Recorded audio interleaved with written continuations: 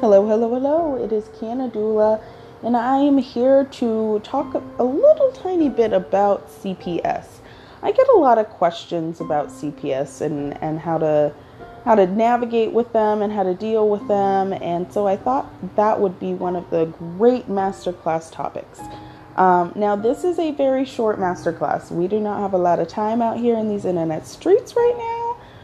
I don't know where you are in your self-isolation, but you're probably very busy. You've probably busied yourself because we must be busy, right? So you've got little things, little projects. You've got work that you have to do from home.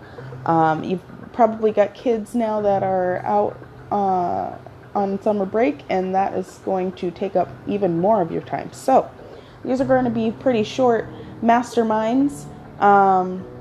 Where I kind of just discuss a very simple topic and give you guys some tips. So, CPS, Child Protective Services, is a local government agency that is separate from the medical industry and separate from law enforcement. They work in tandem with both local programs, but they are a separate agency. They are themselves. Sometimes in certain states they will work under the umbrella of Department of Health Services, but again, CPS itself is a separate agency. So CPS, when they're dispatched to a canna parent, specifically for cannabis use, there are a couple of ways in which they will initiate and engage with you. So if you are a new parent, you're still in your place of birth, and you've tested positive for cannabis, or there are trace amounts of cannabinoids in your system, nurses and doctors are required to report you to either law enforcement or CPS as an agency. Usually what will happen is if CPS does take on the case, they will alert law enforcement and make sure that everything goes according to plan, and that the communication is experienced by a third party, and the third party entity would be the law enforcement. They also make sure that any laws that might be enforced are done swiftly and with great authority. So in that instance where CPS comes into a birthing room or a birthing suite, or happens to knock on the door if you have given birth at home, and they've explained to you that a case has been opened pertaining to your cannabis use, they're going to explain the entire process. They're going to want to possibly interview either your spouse or a family member who lives in the home. And then they're going to present you with paperwork. This paperwork can either be signed or unsigned, but they will leave it with you, and they have a copy for themselves as well. And that is just a basic rundown of the discussion of the case, simple notes that the agent may have taken, and it's a basic disclosure of the information that they will be submitting. After that, they may want to schedule an in-home inspection. In-home inspections from CPS are intrusive, invasive, embarrassing. However, they're something that a lot of people are just going to have to bite the bullet and deal with at this particular time. So a home inspection usually goes a little something like this. The agent or agents will come into the home, and they will request to see certain areas of the home. Can I see the children's room? Can I see the kitchen? May I see where you keep your medication or your medicinal cannabis? At any point, you can decline, but that will go into your case that you've declined access to a certain cabinet or a certain drawer or a certain room. So just be mindful of of how much compliance you actually have to permit them, and really just how much you have to yield to their ultimate power. I really would like to think that they have ultimate power. So during this home inspection, you'll open up cabinets. Again, they will not touch any of your belongings. They will not touch your stuff. And if they do, you can very quickly say, can you please not touch that? Or please don't go through that. Are you looking for something? Do you need to see something? Just making sure that you are advocating for the space you are in as your own. If they don't have a search warrant, it's kind of, they're just supposed to look at things, okay? And if they did have a search warrant, there would be a law enforcement official there to enforce that search warrant. After that, you may have occasional visits from CPS until the case is closed. They will tell you when the case is closed. It could be closed the same day as the inspection. It could be closed a week or two or a month later. If they do not tell you that the case is closed, it is still open and pending. You must remember that, because you could at any moment have an unscheduled visit. That still means that they might have to reach out to people that employers, possibly medical professionals, even though they won't be able to disclose anything. But just know that you will be under investigation if the case remains open. So with all of that, how do you avoid dealing with DHS CPS bullshit? How do you just get that stuff far away from you so you never have to deal with it? The sad thing is that you can't, there's no safeguards against this. Unfortunately, under a lot of state cannabis law, parents have very few rights written into legislature. So parents are really protected against being reported solely based on cannabis use.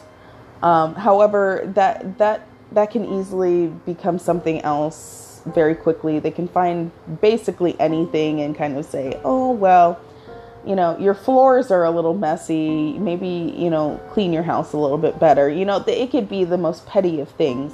Once they have cannabis on the case file, they really just look for anything else to mess with, because a lot of these agencies and a lot of these agents know that cannabis use alone does not make an abusive, neglectful parent.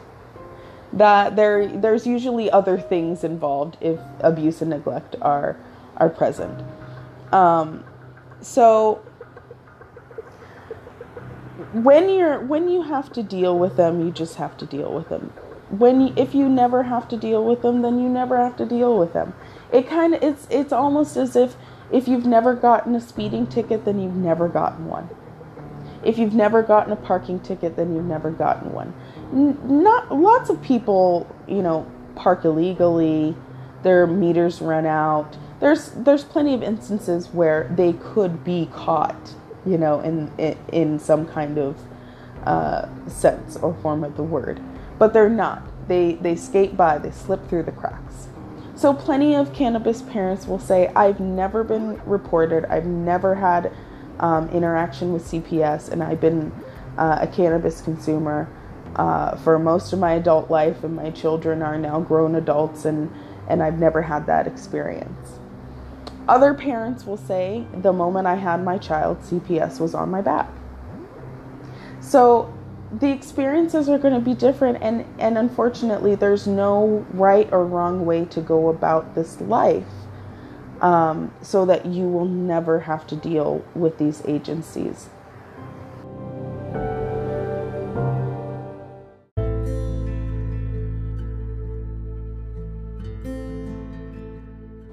So with all that being said, let's go ahead and talk about some best practices that canna parents can utilize just to make the experience a little bit easier, especially if CPS is involved.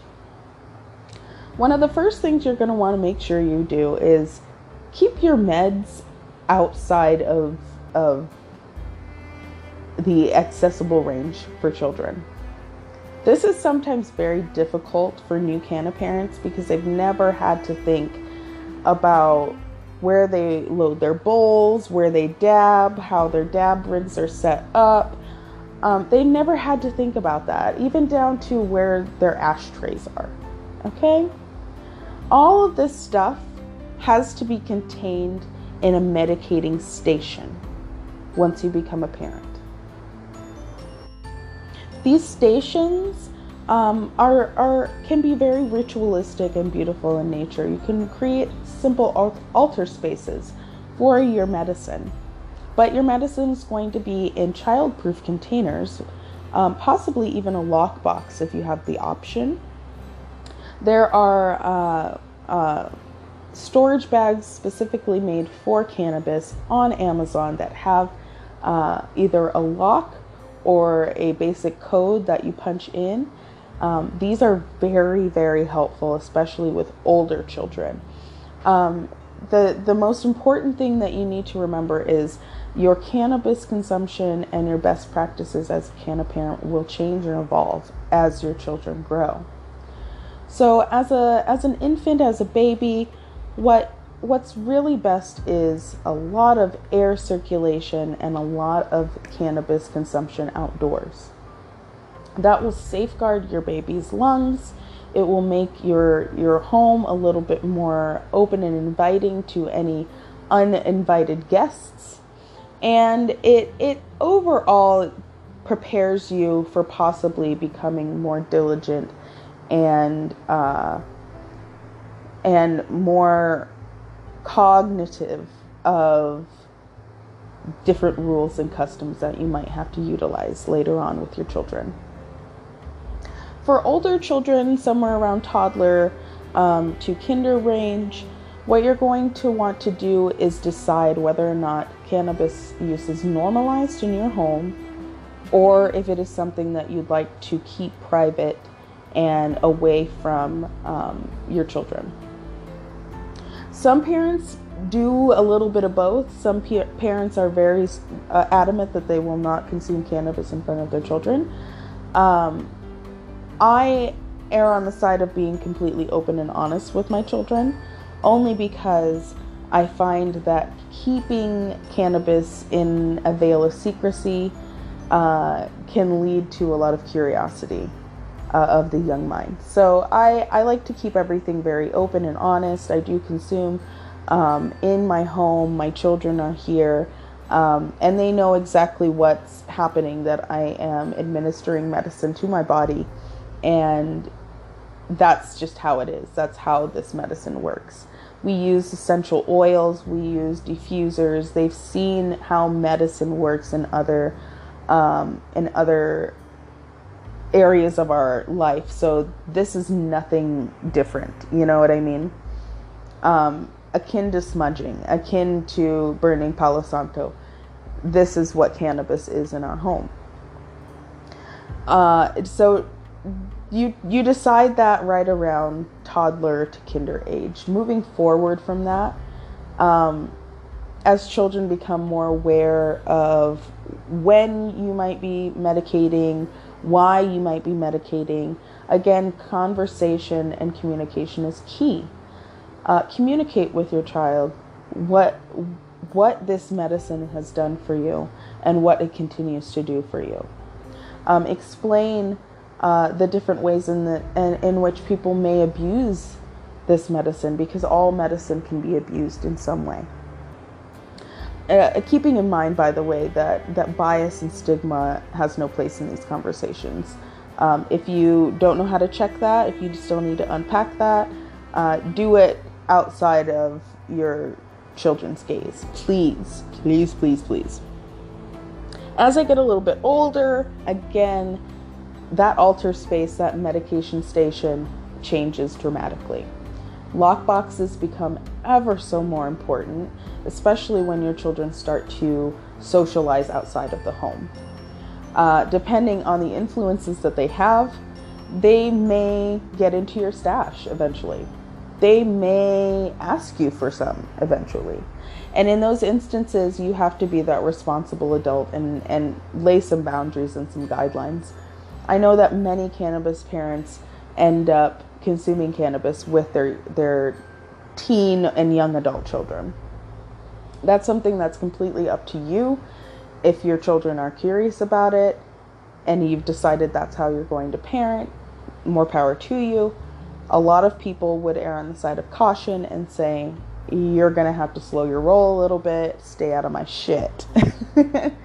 And when you want them to stay out of your shit, lock boxes and lock stash boxes are going to be very, very, very important to you. Not just the key entry ones, but the code entry ones.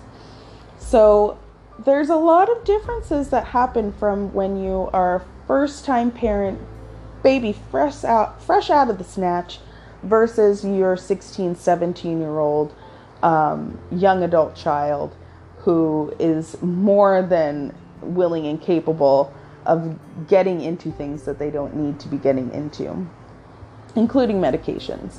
So I hope that this explains in a little bit of detail what the experience is like with CPS, how best practices as a cannabis parent will kind of safeguard you from a lot of the intricacies of the dance between CPS and parent.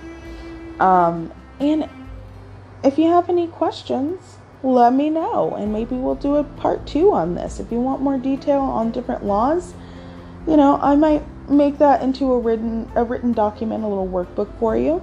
But I thought I would just come out here and talk because the house is empty and quiet, and this is a question that I get asked in my DMs so very often that I thought I would put it out into the universe as an audio.